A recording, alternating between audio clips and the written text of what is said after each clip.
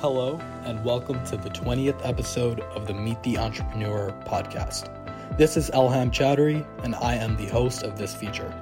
Today, I'm speaking to Shaina Zafar, co-founder and CMO of Juve Consulting. Juve Consulting is a Gen Z-led marketing agency that helps clients create products, campaigns, and ideas that resonate with the Gen Z generation. So if you can just start off with what Juve Consulting is, what your role on the team is, and we can go from there. Okay, awesome. So my name is Shaina. I use she, her pronouns. I'm the co-founder CMO here at Juve. And Juve is essentially a purpose-driven marketing company. So my team is entirely majority led by 14 to 26-year-olds. However, I do have some millennials on my team. So we're not all young people necessarily, but having some quote unquote adults in the room is always great. And the work that we do is basically we work with Fortune 500s, nonprofits, brands, political campaigns to help them reach Gen Z. And the best way to do that is by going to a primary source. So having 16-year-olds tell you what's on their TikTok feed is the best way to know what 16-year-olds are thinking about. So that's essentially our ethos as a company. And we get to do research, strategy, and implementation work. And we just turned 6 in February. So now we're toddler age. So it's been quite a hot minute of doing this. Congratulations. Thank you. So what does that process look like? Generating insights as to how Gen Z operates in the internet space. There's so many different types of devices now, and just so many touch points that they could essentially touch. So how does that process look like? I think traditional research mechanisms are just archaic and don't do a great job of understanding what our psyche is, and also being able to contextualize the way that we think or why our normative behaviors are the way that they are depends on our lived experiences, right? So people are a product of their circumstances, and a lot of conventional research treats people who are in Gen Z demographics or not in Gen Z demographics as guinea pigs rather than partners. So a lot of the way that we think about getting insights is understanding what questions to ask and understanding how our consumer journey or even our social media journey or even the way that we live in our day-to-day is so much so formulated by pop culture, the stimuli around us, and the environments around us, right? So if you don't know what a Finsta is, you can't ask a question about that. So fundamentally, it's reorienting the type of questions in our research methodology in terms of how we do it.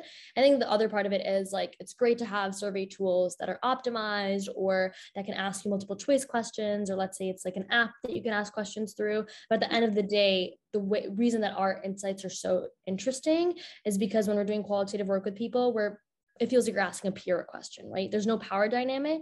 So people are a lot more honest, and Gen Z, excuse my language, has no bullshit filter. So they're a lot more honest with us in terms of telling us if they love something or if they think something's trash. There's a level of vulnerability there that I think allows for a lot more authentic engagement rather than feeling like it's fabricated.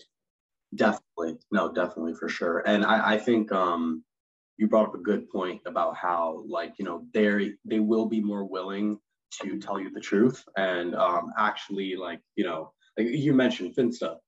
I don't think a traditional consulting firm that works on Generation Z insights will know that. That's something that you're going to have to directly either know yourself or be told by a Gen Z person. So that's awesome. I wanted to kind of ask you about the next generation of kids that are coming. So obviously, Generation Alpha, there's probably more insights on them that we need to generate versus Gen Z. Their attention span is probably shorter. How they what kind of platforms they use must vary drastically compared to Gen Z. So is there a line of business within Juve that's focusing on Generation Alpha, or is it the pipeline? So my brother's 6, and I will say Gen Alpha is a creation of its own. It's completely different. He knows how to FaceTime, how to WhatsApp message. There's Instagram video message. There's all these features that even I don't know about. And God knows what the metaverse is going to bring for this generation and these kids. But I would say that when I talk about Juve or the work that we do, we're so mindful of having people that are from our generation be in those rooms and not only having necessarily one sole authority, or this idea of youth experts is not something that we fundamentally believe in, right? We think you need a group of diverse young people to talk about their various different experiences to feel like you have an understanding of what some fraction of our generation thinks, and we're not a monolith. So when we're asked about, future proofing, or if we're going to think about Gen Alpha, like I want us to empower Gen Alpha with the tools to create their own businesses or their own implements and tools, because it would be quite literally the antithesis of who we are if we were to go and become like a Gen Alpha consultancy or anything like that, because we're not from that generation, right? So I think they're going to be shaped by their own individual experiences, and it's not our place to necessarily do that. However, I think even as I think about the evolution of our work, it's that we're not even necessarily focused on Gen Z specifically. We're now talking about digital or purpose, or how can you activate on these types of platforms that Gen Zers or young people are the ones creating the trends, but then they're adopted across generational lines. So I think even our work is not even necessarily limited to being so Gen Z hyper focused, but instead we understand digital and we understand purpose because those are things that matter to us as individuals. So now companies and brands come to us for those type of insights and learnings because they know we're quite innately connected to them. Makes sense. Great. Thank you for that. I kind of wanted to transition to more of like, your journey, how exactly like you came up and, where you are now, essentially as a young Gen Z CMO yourself. How does that look like? Because I just graduated 2 years ago. I can't even think of being like a CMO at a company. Like I just have a regular job and I'm so super busy. So how does that look like for you? And yeah, just walk me through your journey. First thing, no such thing as a regular job. Secondly, I graduated a year ago and I feel so old because I turned 22 in December. It was my Taylor Swift year. And I was like, my God, I'm literally like, I wish I was a cosplay as a college student all the time. So I hear you on that. Secondly, I never thought that I would be doing this work. I never thought I would be in marketing. I was an international relations major. I thought I was going to work at the UN for the longest time. I met my co-founder competing against him in Model UN. I got first place. He got second. And then he was like, met me for 3 days and he's like, come join this thing. And I was like, absolutely not. You're crazy. I ended up doing it. So here I am almost 5 years later. But all of it to say that this is not what I necessarily expected. I think I always knew that I wanted to do work that fulfilled me though, right? Like impact and my values and ecosystem and my morals were things that I was not going to compromise on. And I think I bring my whole identity to the work that I do, right? I'm Muslim, I'm South Asian, I'm a woman, and those type of things were not things that I wanted to inhibit my workplace. And quite honestly, like going to a school like Penn, I didn't know who McKinsey was. I didn't know what finance and consulting was. I didn't know who Goldman was, but somehow everyone was talking about these fields. And being a first gen low income college student, financial stability was really important to me. So there were a lot of factors that I think were, overlapping. And I got, I think in a lot of ways, very lucky. And I'm very grateful to be in the place that I am because I get so much autonomy and agency in my role. On like Fridays, I can block off my calendar and I go to Friday prayer, right? I can like pray in the office. I can cancel calls if I'm like walking in between meetings because I'm the one organizing the meeting. So I have a lot of flexibility, and like even at the company, we have like unlimited mental health days if people want to take them. So being a very human company, I think really matters to us. And when I look at my peers, I'm further realizing how many disparities there are. And I think in the wake of the Great Resignation, you're seeing the ramifications of having toxic workplaces in a lot of ways, or normalizing toxic environment, like attributes of workplaces. So the long-winded spiel of all to say that it's not necessarily what I expected, but I think I always knew the things that I wanted to value in a workplace. And I'm very lucky that I get those things now. And I think the tide has shifted that in a lot of typical corporate spaces, like now you can even ask for accommodation for some of these things, or they're finally learning the literacy to do that. Because if you're claiming to care about EDIB and you have a diverse web page, that's one thing. But if you don't have programming or capital or a board of directors that diverse to reflect that, that's where the tension point begins. So I think those are all things that I like think about first in the work that I'm doing, is like coming from a values-based ecosystem. And I'm very lucky and grateful that I get to be a part of that. Oh, no, that's great. That all sounds amazing. And once again, like the fact that you're a Gen Z yourself is definitely an inspiration. So, and the fact that you're able to not lose your self identity in the process is huge. So, huge kudos to that. What would you say was the biggest hurdle for Juve to overcome? That's a great question. There's a few things. I think the first thing is running a company with other Gen Zers. Like Gen Zers are hard to manage. Like I am getting to work with some of my best friends and I'm getting to mesh my personal and my professional life. If I'm going to an event that's, let's say, a concert because we have a personal connection to someone, like I'm bringing my coworker who also is my friend. So I think the dynamics of being in the workplace and having people literally become best friends is so powerful because that's not the norm at most companies, because your manager is like 40 years old and they're like asking you about your plans on a weekday or a weeknight and they're not coming with you to them, you know? So so many people on my team, independently of their interactions with me, are literally best friends. And I think that's amazing because they can spend time together, but it does complicate the workplace and figuring out how to balance that and how to have a level of rapport with people when they're your same age. Or sometimes like I'm like almost, managing older folks, right? That's so interesting as a 22-year-old. So I think there's an interesting power play there. And then I think the other part of it is that I'm gonna let this pass because I don't know if you can hear the siren. I live right next to a fire department. Okay, I'm used. You don't hear it? Okay, then I'm gonna be quiet. I'm gonna keep talking. So I apologize about that introduction. Post movie magic. I trust you. But the other, I think, part of it is that because we're such a young company and we have so much energy, like we're at an inflection point where we could be doing a lot of different things. We could be creating media properties. We have a podcast that we do with influencers called Just Us Vibing.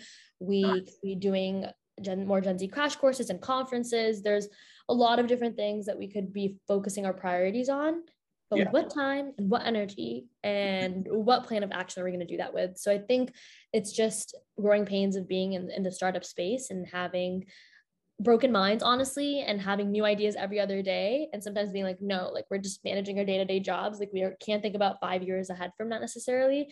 We are, but I think there's so many things we want to do, and kind of figuring out what our roadmap looks like is always difficult because we're growing so much as a business that just managing our day-to-day operations sometimes can feel a little overwhelming, and that's just realities of being in a startup though. Yeah, of course.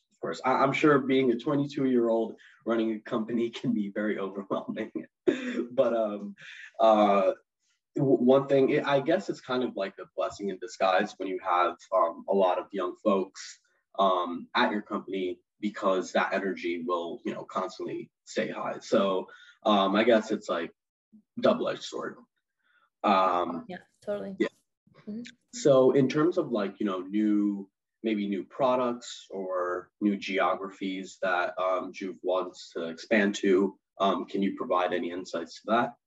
Yeah, I think if you asked my co-founder, his dream would be that we have our own office that we get to decorate. I know this is like not exactly a KPI metric, but we've been in the same WeWork for about the past 6 years. We started off in like a small 2-person office. We've expanded more and more in the same building. It's like, by Bryant Park. Is actually not like it's a central location. We chose it because we were all in college at the time and we needed to be close to Penn Station and Grand Central. So at the time, there were a lot of factors you can take into consideration. Did not think that 6 years later we'd be in the same building, but now we have private offices and a cute little terrace. But I think it'd be so fun to have.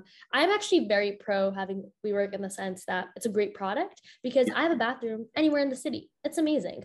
Anytime I want to have universal access, I can go there, or I can go to London and I have an office anywhere.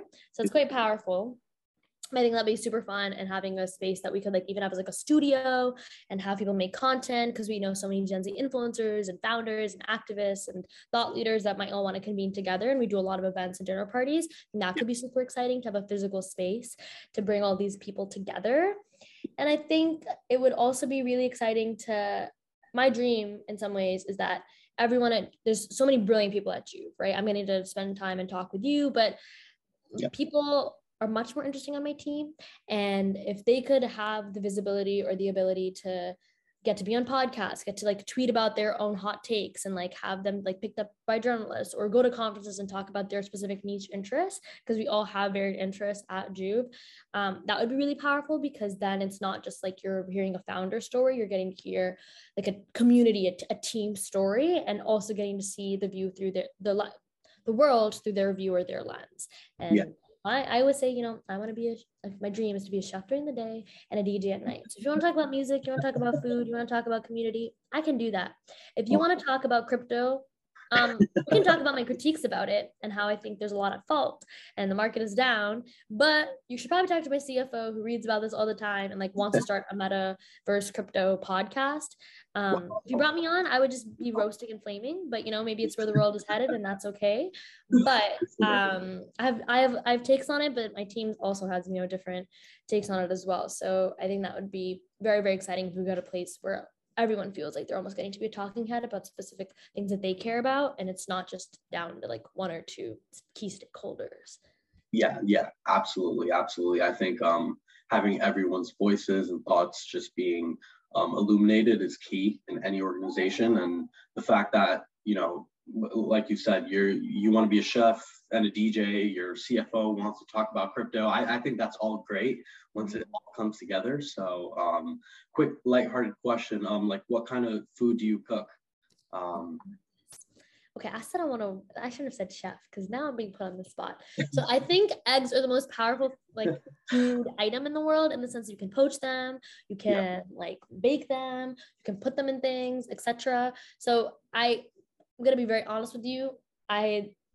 Basically, my style of cooking is whatever's in the fridge, I can make something out of it. And leftovers are literally an interest on my resume. So that's how I cook. So it can't be like, oh my God, like I'm really good at making biryani, because I'm not. It takes 4 hours to make. However, if you gave me 6 ingredients and you were like, master chef it up, chop it up, like I could do that. So that'll be my answer to you. And if I was to run a restaurant, it'd probably be a food truck where you take all the, I don't have a way to figure out the supply chain of this, but I would take all like the excess food that restaurants don't use, or like the excess products that they're like, oh, it's not pretty enough or good enough, etc., and then aggregate it together and then change the menu every day. That's my dream. I haven't cracked the code on it. That's actually brilliant. No, seriously, I would bring you back onto this podcast for that venture. Okay, done. Now I have to do it. Literally. So you heard it here first. For sure. Any message to young entrepreneurs like yourself, or just Gen Z in general? Our like world is ever changing. It's like 10 years ago, what it looked like versus now, it is drastically different. And I'm sure 10 years down the line, it's going to look even more different. So any, messages that you have for them? I alluded to this earlier, but this idea that who we are as individuals or being and our being is divorced from our workplace or from home or from school, I think is a complete fallacy. I fundamentally think that people have to be mindful of how their lived experiences and their identity and who they are has to show up in all the space they occupy. Whenever you meet people, it's like, hi. And then honestly, the next question might not even be, how are you? It's, where do you work and what do you do? We live in such a society that's influenced by capitalism, that's influenced by workplace culture, and our identity being tethered to that. So I think a lot of my understanding of the world around me has come from the things that I hold most important. And I think that influences the people that you choose to spend your time with and the spaces that you occupy. And especially for folks that come from marginalized communities or from markers of their identity that you felt like you've always had to suppress. I think we're now in a moment in time where there's a lot of polarization in the world. However, this is something that's even true with Gen Z. When you claim this idea of community, it's like we're claiming more people of us to be us, right? Like I might have a different political ideology than you, or you might be voting differently, but there's a level of empathy or level of understanding that the fundamentals are true. Like Black Lives Matter, climate change is real. Like we need to be doing more for social justice reform policies, and incremental change is only going to get us so far, right? Whether you choose to do that within the system or outside of the system or in a different way through your political leaning, like that's up to your discretion. However, even when we've done research or talked to young people, right, and just like talk to our peers, it's shocking to see how much similarity there are in those fundamental basic values. So I think my main advice would be that whether it's your workplace, whether it's school, right, whether it's like you're seeing a lacking of an XYZ place, like the worst thing that can happen is that someone says no to you. And that if there's other ways for you to get what you want. Like, you should do what you can to get there. That was a very terrible soundbite. I don't know what exactly I said there. Like, that's, I'm just gonna like skip that. But I think my point really being that the personal is political, and understanding who you are holistically matters in your workplace, and holding people accountable also matters. So understanding, number one, like who you are and what your fundamental core values in some ways are is really important. And secondly, understanding how that then influences how you hold your workplace accountable or your home life accountable, whether it's your mom and dad or your school, really matters, because I think we shouldn't downplay how much individual actions matter for people when it comes to their identity. Absolutely. No, that's all great advice. Thank you for sharing that. And you definitely hit the head on the nail there about, we kind of had to like combine our work that we do along with like our principles, because at the end of the day, like we can feel however we want to feel about certain issues in our society, but if we're not tackling them from like an institutional level, then it kind of gets iffy. There's no like real resourcing, there's no real like money backing up whatever that solution is. So I think that's key. So definitely good advice there. Any parting messages? I know we're sort of coming to the end here. Any parting messages for our listeners before you head out? My parting message. I've asked this all the time. So what is my parting message? Okay. My parting message would be, I'll give you a few pieces of advice. If you're in the city and you want to get halal cart, do not go to halal guys. Go to halal cart. There are two types of people in the world. Go to the carts. Agreed. Secondly, make time, like structure time. It depends on the type of person you are, but I'm an anal person that needs everything on my calendar. So make structure time where you force yourself to just be still with your thoughts. And I think this is something that I realized in the pandemic was how powerful it is to reflect, because the pandemic was a moment, which we're still in, but when it first hit us, it was a moment of cultural reset, of spiritual, mental health resets that we all had to then interrogate in a lot of ways. And I think we became really cognizant of how they spend their time in their lives, and also the company that you keep, right? I really believe that you're an average of the 5 people that you're closest to. So being able to actually sit down and reflect on how am I spending my time? Who am I giving my energy to? Do they deserve my energy? Are all things that I think are so, so, so important. And the last thing that I'll say is, have time to like be silly. And I think this is something that I really reflected on a lot more, is that I think I've always had a 5-year plan. I'm like, okay, it's great that I'm doing this now, but what am I doing tomorrow? And what am I doing in a year? And where am I going? And the way that I get my energy out or spontaneity out is by going to concerts, because I am crazy. And if you told me we're going to a concert tonight and I've never heard of the artist, I will listen to all of their discography and then know all the lyrics by like 8 p.m. Like, we have 8 hours. I can figure it out. And I did that literally 2 days ago. I went to Phoebe Bridgers' show, and I don't really listen to Phoebe Bridgers that much. And I listened to all her entire set list for 11 hours. And then I went to the show and I knew the words. So I don't know all the words, so I shouldn't gas myself up that much. But my point being, it's very liberating to be a little silly. And I think we should make more time to do that. So those are my parting thoughts for you. Couldn't have said it any better. So thank you. Yeah, but how are you? What are you gonna do to be silly? Me? Yeah. Like right now on this podcast? Yeah, sure. Why not on the podcast? Maybe later tonight, tomorrow. I don't know. Okay. Silly. Let me think. Well, you really put me on the spot. I know. I'm just saying. I gotta reverse it back. I gotta Uno reverse it on you. Yeah. Well, okay, so I do a lot of pranks on my friends and my family, like whether it comes to like, let's say they're walking down the hallway and they don't know I'm behind them, or next to them, I might scare them. Things like that. Okay, I love that. I'll go do that right now. I'll do that today. Like spontaneous things like that. Is that the best prank you've done? No, no, no, no. Oh, okay, okay, okay. Best prank I've done. Wow, these are questions I was not expecting.